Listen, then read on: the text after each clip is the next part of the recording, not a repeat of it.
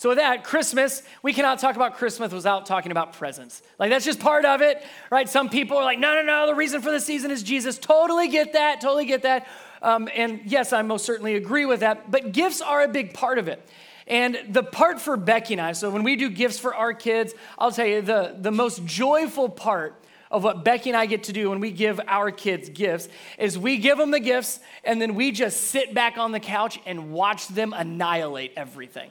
I mean, it's a blast, right? Parents, and I don't know if you're the parent that's like, no, we're each gonna take turns and we're gonna use this wrapping paper next year. If so, maybe you don't listen to this part because I'm gonna stress you out. But we love watching them just go crazy and ripping all the wrapping paper and digging into it. They're so surprised, they're so excited, they're so thankful. There's a joy of not just giving gifts, there's a joy, obviously, of receiving, but then there's also a joy of just watching. Right? There is a joy of seeing what that gift does to the person receiving it. Like you take a bunch of pictures. Becky and I take a bunch of pictures on Christmas, and we love reminiscing and going back over the years. I'll share with you, I did not get her permission, so my daughter's not in here, thank goodness. So this was a picture of her several years ago. She was super, super little, as you're going to see. But that's like what joy is to me. Right, when I think of just that big grin, that open mouth, that excited, surprised look, I don't even know like what toy she's super excited about, but she's like, a pink thing! She's so thrilled, and you can just see on her face, it's that childlike joy of everybody knows she's joyful. Everybody that would look at her, look at that photo, knows she has joy, and it came from a gift that we had given her. And I say that because, yes, we're going to focus on Jesus, but can I focus today just a little bit on the gift that we've been given? And we've been talking a lot about joy and where joy comes from, how we hold on to it. We'll do that again today. But the question I want kind of on the front of your minds this morning is, well, what's my response to the gift I've been given? What does my joy look like? That is my joy evident? Does my joy show? Is my joy obvious to the people around me? Because we have been given the greatest gift humanity could ever ask for. Didn't even know what to ask for. And we've been given the greatest gift. We've been told the best news. And as we're going to see this morning, the shepherds are going to respond to hearing that news for the first time. And for many of you, it's not hearing the good news for the first time. Some of you, this might be the first time you've heard it this way. But regardless of whether it's the first time or the 100th time you've heard the good news, may we respond with joy. So with that, if you got your Bible, we are going to be in Luke. Luke chapter 2 is where the story of the shepherds are. Again, be looking for specifically joy. Where does joy show up in this story? And how do they respond to the news? What does joy look like for the shepherds? If you don't have a Bible, right outside in the lobby, coffee, cafe, all that area, go ahead and grab you a Bible on your way out. That's our gift to you. If you do have your Bible, open it up so we can follow through and you can read it with me. Luke chapter 2, starting in verse 8, here's the story of the shepherds. That night there were shepherds staying in the fields nearby, guarding their flocks of sheep. Then suddenly an angel of the Lord appeared among them, and the radiance of the Lord surrounded them, and they were terrified. If you were here last week, we see that as a very common theme. Every time an angel shows up, humans freak out. So the first thing that angels have to do, don't be afraid. That's what happens here. They were terrified, but the angel reassured them. Don't be afraid. And he said, and here's the famous line. He said, I bring you good news that will bring great, say it with me, great joy to all of people. And then verse 11, he goes through and he begins to explain, here's what this good news is. Here's why this news is so good. Verse 11, the Savior, yes, the Messiah, the Lord, has been born today in Bethlehem, the city of David. And you will recognize him by this sign. You will find a baby wrapped snugly in strips of cloth, lying in a manger. Then suddenly the angel was joined, not just by himself, but by a whole vast host of others, the armies of angels praising God and saying, glory to God in highest heaven, and peace on earth to those whom God is pleased. There's the beginning story. And we get that line, and this is where I want us to focus this morning, is on that first thing outside of the do not be afraid. The first part of that the angels told the shepherds. I bring you good, what? I bring you good news of great joy, and it's for everyone. Good news that will bring great joy to all people. Man, that is such an incredible line. It's that line that changes the course of history. But to really get excited about good news, we really need to understand what makes that good news so good, right? This kind of almost feels a little bit like somebody coming to you and saying, I've got good news and bad news, right? It feels a little bit like that. Now, obviously, throughout the Christmas story, there's this focus on the good news, but please hear this.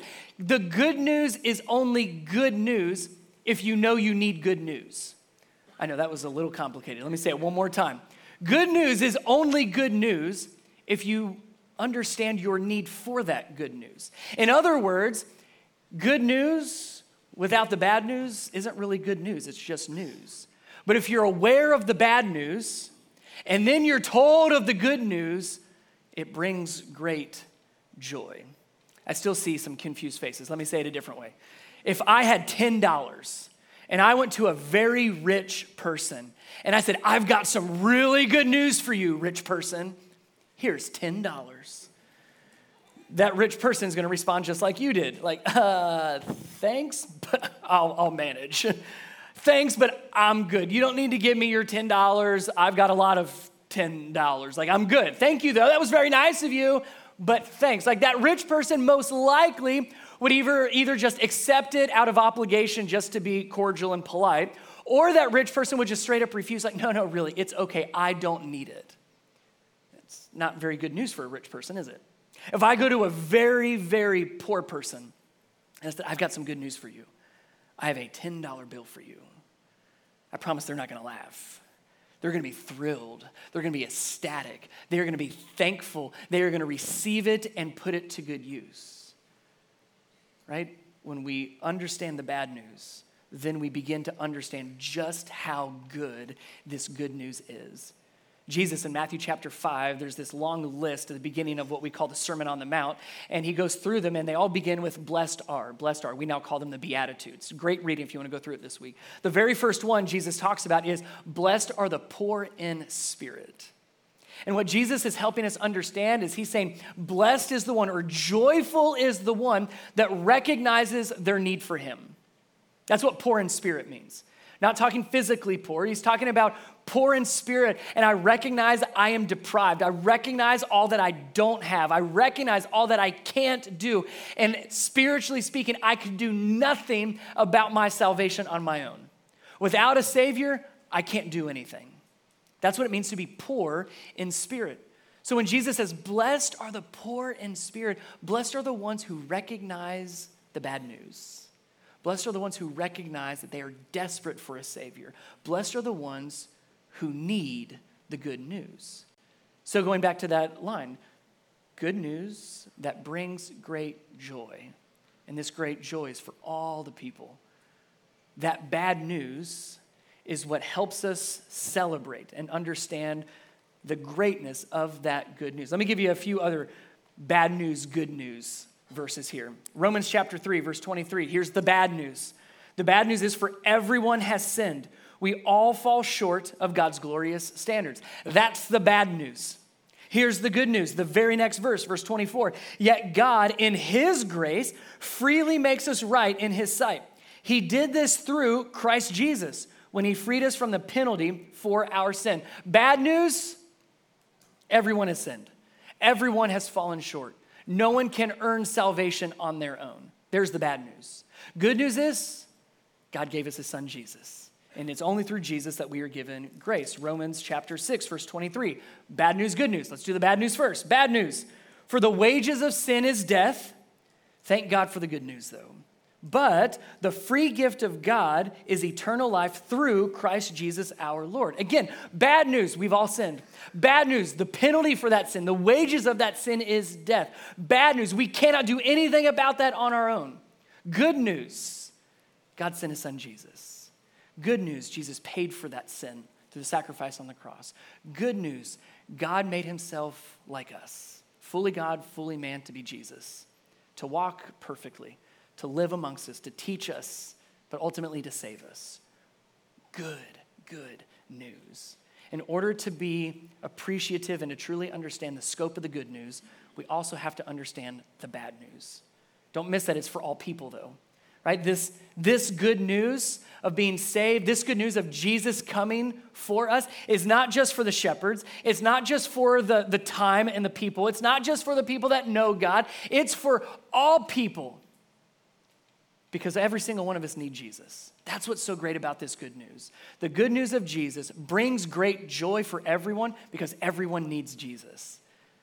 We are all poor in spirit. The question is, do you realize you're poor in spirit? We all need a Savior. The question is, do you recognize your need for a Savior? We all need the good news, but do you also recognize the bad news? Because without Jesus, it's just all bad news, right? If Jesus never came into the world, it's just for the wages of sin is death, period. Without Jesus, it's just all have sinned. Everyone have sinned and fallen short of God's glorious standard, period. Again, all bad news. But because of Jesus, we have good news for great joy, and it's for everyone. Now from that, what do the shepherds do? So that gives us a lot of context and the story of the shepherds hearing about the good news. Now what do they do with the good news? They heard about the good news and now they are filled with joy. We're told that it brings great joy for everyone. That includes the shepherds. So the next part of the story is what the shepherds do with the good news. Because they heard the good news, they're aware of the bad news, they now know the good news, now it's given them joy. And like you saw in my daughter's picture several years ago, joy is obvious. Joy is evident. There's an excitement and a desire deep in our hearts, and that is shown throughout the way that we live. So as we go through the next part of the shepherd's story, look for not just, hey, they have joy, but notice how their joy is seen, how their joy is lived out, and how other people begin to see the joy that they have from the good news. Here's the next part, verse 15. When the angels had returned to heaven, the shepherds said to each other, let's go to Bethlehem. Let's see this thing that has happened, which the Lord has told us about. So they hurried to the village and found Mary and Joseph, and there was the baby lying in the manger. After seeing him, the shepherds told everyone what had happened and what the angel had said to them about this child. All who heard the shepherd's story were astonished. They were amazed. They were in awe. I love how joy was contagious. They were astonished. But Mary kept all these things in her heart and thought about them often. Lastly, verse 20, the shepherds went back to their flocks, glorifying and praising God for all they had heard and seen. And it was just as the angel had told them. So they're minding their own business, doing their job, an everyday job, and God shows up, sends an angel to show up and tells them about this good news that will bring great joy for all people. Now that they've heard the good news, they have this joy, and we see that joy be evident in how they lived their life and what they did next. So what I want us to do is we're going to walk through kind of each of those. There's several things that the shepherds specifically did that shows what joy looks like. So for us, that's what I want us to begin to wrestle with. If we know the good news, we're aware of the bad news, and we know the good news, well, what does it look like for us to live out that joy? Because as believers, as Christians, we should be the most joyful people on the planet, recognizing the bad news, the severity of the bad news, but then told of this good news where we are saved. Church, we should be the most joyful people on the earth. So let's see how the shepherds handle this. The first thing they did, after the angels left, they could have said, that was weird. All right, back to the sheep, right? They could have said, wow, that sounds awesome. I wonder what's going to happen. They didn't have to go. Technically, they're not even commanded to go. They chose to go and see more. They chose to see what God was doing and what God was talking about. The word I'm going to use is pursue. They pursued more. We know the shepherds didn't understand everything. They did not have a full grasp and scope on what this exactly meant, that this Messiah was born. I'm sure that they had heard the stories of the prophecies. I'm sure they were raised expecting a Messiah at some point in the future. They knew some of it, but they didn't know how this all fit together. And we know that based on their response. They said to each other, let's go to Bethlehem. And here's the next part. This is the dead giveaway. Let's see this thing that has happened. Now, ladies in the room, if somebody has a baby, I would guarantee you that none of you ladies would say, let's go see this thing that happened. Men that might identify kind of like with shepherds here, a little rough around the edges, you're probably going to say that was weird. Let's go see that. What was it again? Boy, girl, let's go see this thing. I don't even know what to call it right now. They don't know what to do with it. They don't have a great grasp and understanding. You can tell by their language, there's a lot they don't know. But not knowing caused them to pursue more. Man, let that hold on to you. The lack of knowing, more of the uncertainty, caused them to pursue more. Because of the good news that they had been told, they wanted more. They wanted to know this child. They wanted to see him for themselves. They wanted to find out the truth and find out more. They pursued to go and find out more. The same is true for us. Because of the good news, pursue him. Because of the good news that you know of, because of the good news that we hear from Scripture, pursue him more. I have no doubt you have a lot of questions about God, Jesus, Holy Spirit, the Bible. Like, I have questions still. What do those questions cause us to do? I hope, like the shepherds, those questions that we want to know about God and those questions we're not sure of about God or his word, that those questions would move us to pursue him more. The shepherds didn't fully understand. They didn't have a complete grasp on what was happening, so they wanted to find out for themselves. May that be us. Because of the good news, let me dig into Scripture deeper. Let me grow in my relationship with God and continue to pursue him more. Let my questions move me to pursue. Let me give you two online resources, because like seriously, content is not the problem. Like what you're doing today is great. Like we show up on a Sunday, we open God's word. I prayerfully hope that you walk away with at least some reminders, or maybe you did learn something new. But this is for like 30 minutes once a week. What does it look like to continue to pursue him throughout the week? Because content is out there. Now, let me say my disclaimer. You always need to be wise with where you're getting your content. Just because somebody says it online or just because you hear it on stage doesn't mean it's true. Open up God's word for yourself and do that with me. Here's what Brian said. Does that actually say that? That's why I tell you to bring this, so you don't have to just take my word for it. Well, he said it must be true. You don't know me very well. I do my best, but I'm not perfect.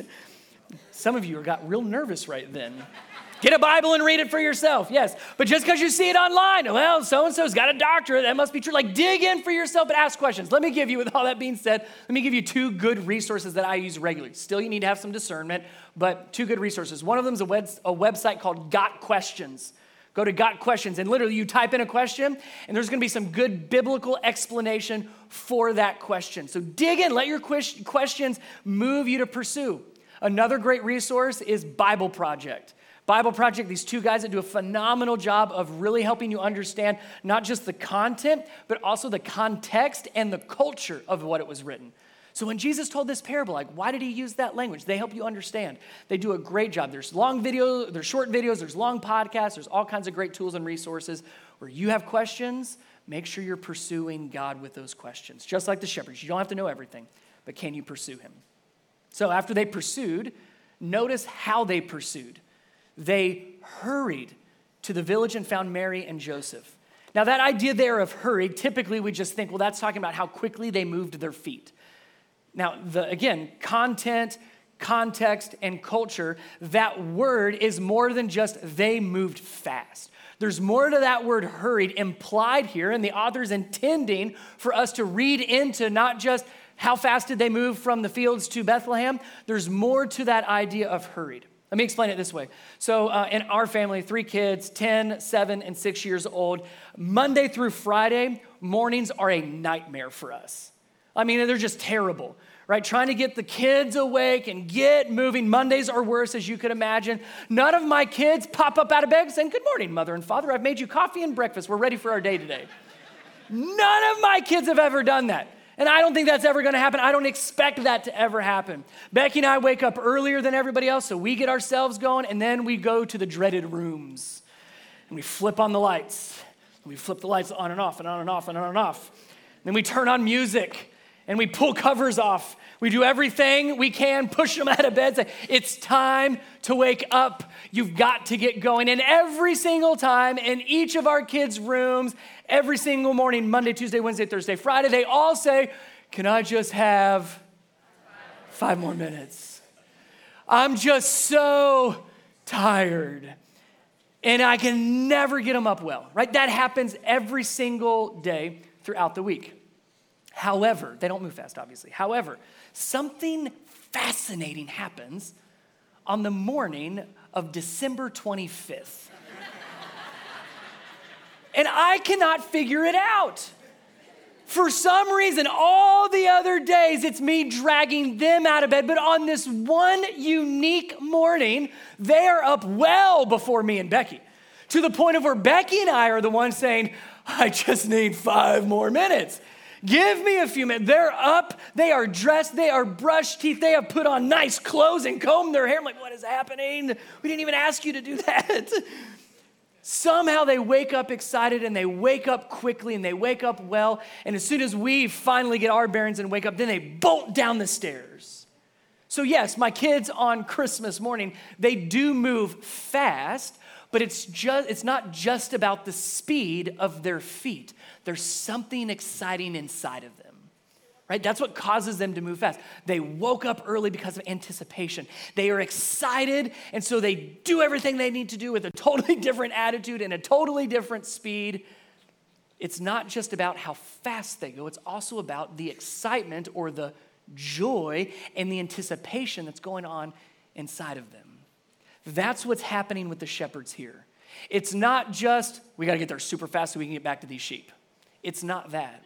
It's, we've heard this good news and we don't fully understand it, so we want to know more. In fact, we want to know so much more. There's joy that's starting to overflow and overwhelm them, and that overflowing joy typically translates into fast pace.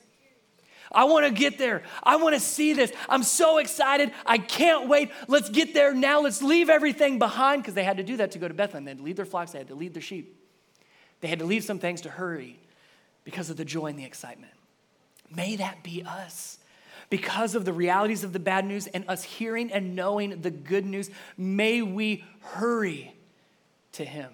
Not necessarily talking about how quickly you get to church, but do you wake up longing to spend time with him? Do you wake up in anticipation to be in the presence of God? If you grew up in the church, you've probably heard or familiar with this old hymn. It comes out of Psalm chapter 42. Listen to the hurry language. As the deer longs for streams of water, so I long for you, O God. I thirst for God, the living God. When can I go and stand before him? That's the heart of hurry. Oh, I long to be with you. I can't wait to be in your presence. God, I want to hear from you, and I want to share with you. God, I can't wait. When do I get to be closer? That's the heart and the posture of hurry. All because of the good news. Because of the good news, hurry to him. Hurry to him. We hurry to so many other things, to so many other places, for so many other reasons. Do we hurry to our Savior? In anticipation and excitement, ultimately with joy. Because of the good news, hurry to him. The next thing we see is, interestingly enough, it's not as much about the time that the shepherds spent with Jesus and Mary and Joseph. Like, we're told they found them, but there's not a lot of context or content around them actually meeting Jesus, which is kind of interesting. You would think, like, there's all this building up to it, then they hurry to go see him, and then there's like, and they found him, and then they move on really quick. They move on in verse 17. After seeing him, the shepherds told everyone what had happened. The angel had said about the child. All who heard their story were astonished. I mentioned it earlier. You see how joy is contagious. You see that there's a joy inside the shepherds that cannot be contained. They cannot help but talk about it. It's part of their story now. They're not just the shepherds in the fields. They're the shepherds in the fields who have heard the good news. They're the shepherds in the fields that have heard the good news, that are filled with joy and can't help but make it part of their conversation. Notice here, the shepherds are not preaching. Like, this isn't on their way to visit Jesus. They like sat in the back of the carriage there and just started writing down all their like 3-point sermon notes or anything. No, like, this is them just saying, well, here's what we saw, and here's what we experienced, and here's the joy that we have, and here's what the angel said. They're just telling their story. It's not a sermon. They're not preaching. They are sharing and telling their story. We do that regularly, right? We talk all day long. I talk a lot. My family reminds me of that constantly. Like, you talk a lot. It's like, I'm aware of that. Whether you talk a lot or not, the things that you talk about point to what you care about, right? That's true. The things you talk about point to the things that you care about. In fact, if you were to listen closely, and I challenge you, try this week.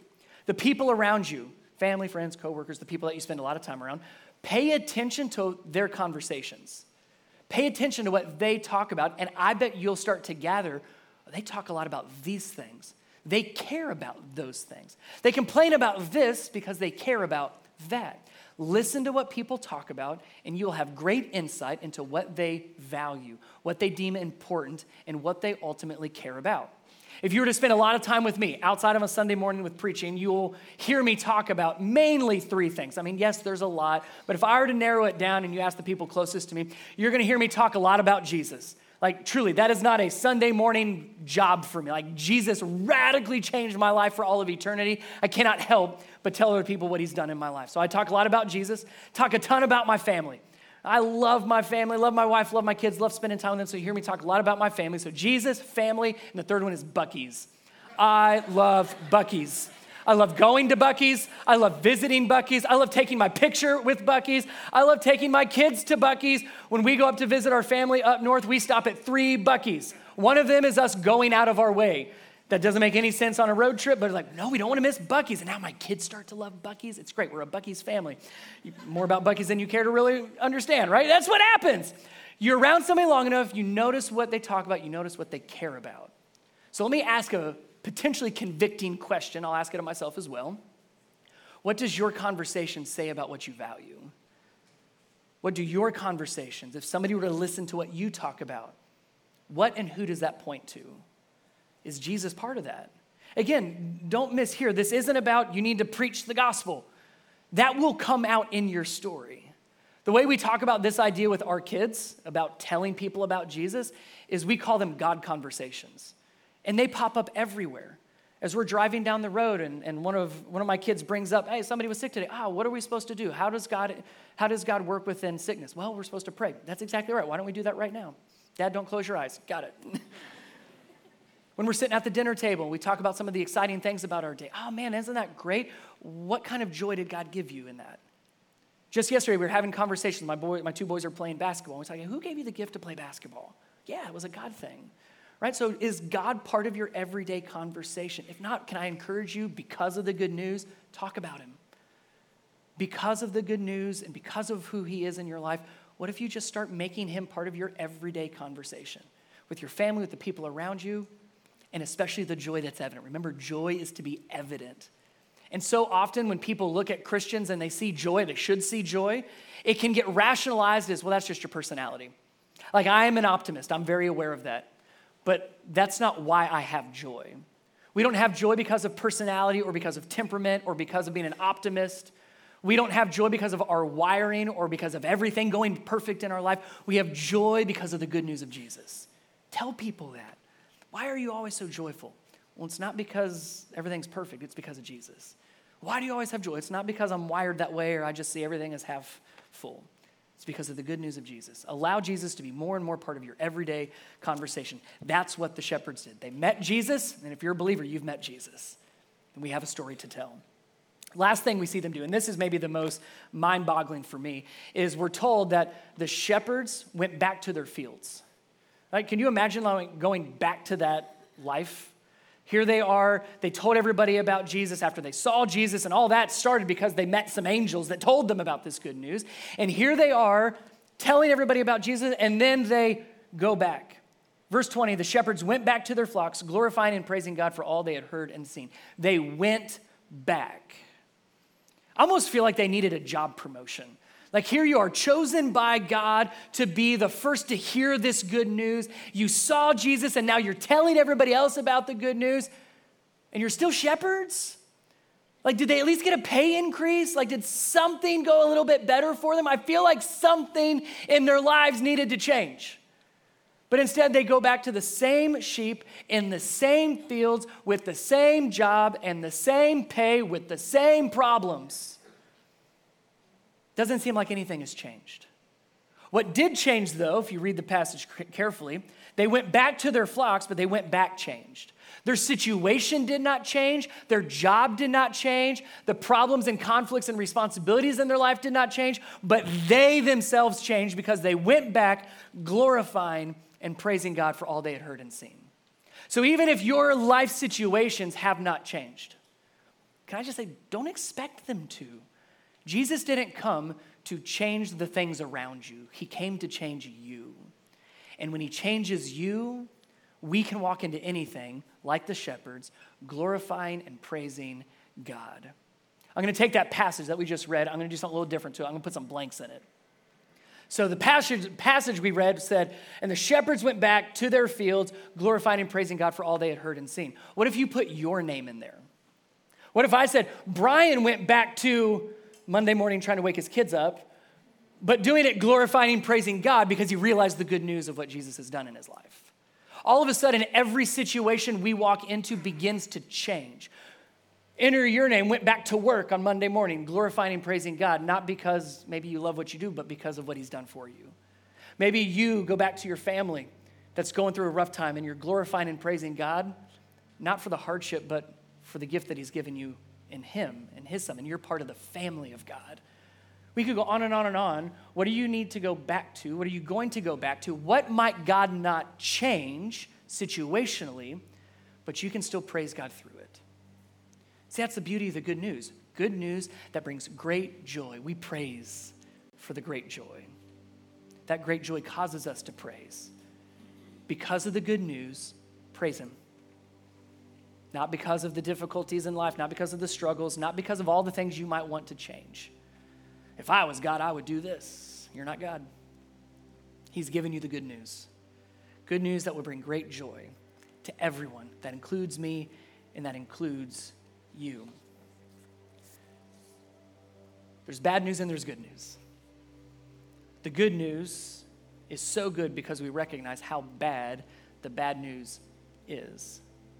I mentioned pursuing God earlier. That was kind of the first thing we talked through. Just a side note, I've been reading through this. It's a devotional throughout December, kind of preparing your hearts and minds for Christmas and the season. It's called Come Let Us Adore Him by Paul David Tripp. If you're interested, it's a cheap Amazon buy. It's fantastic. One Devo a day, couple pages. I read this one the other day, and I wanted to read because it speaks to the bad news. Here's what he writes. There is no salvation apart from him. There is no deliverance from the presence and power of sin apart from him. There is no restored relationship with God apart from him. There is no new heaven or new earth apart from him. There is no end to sickness and suffering apart from him. There is no defeat of death apart from him. There simply is no such thing as redeeming grace and all that it means apart from the willingness of God to give us himself in the person of the Messiah, Jesus. That's the bad news.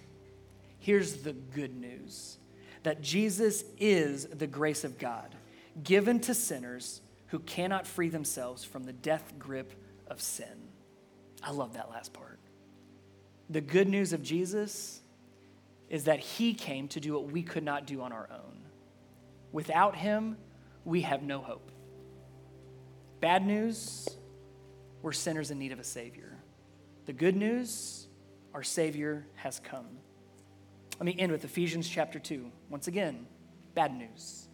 Once you were dead because of your disobedience and your many sins.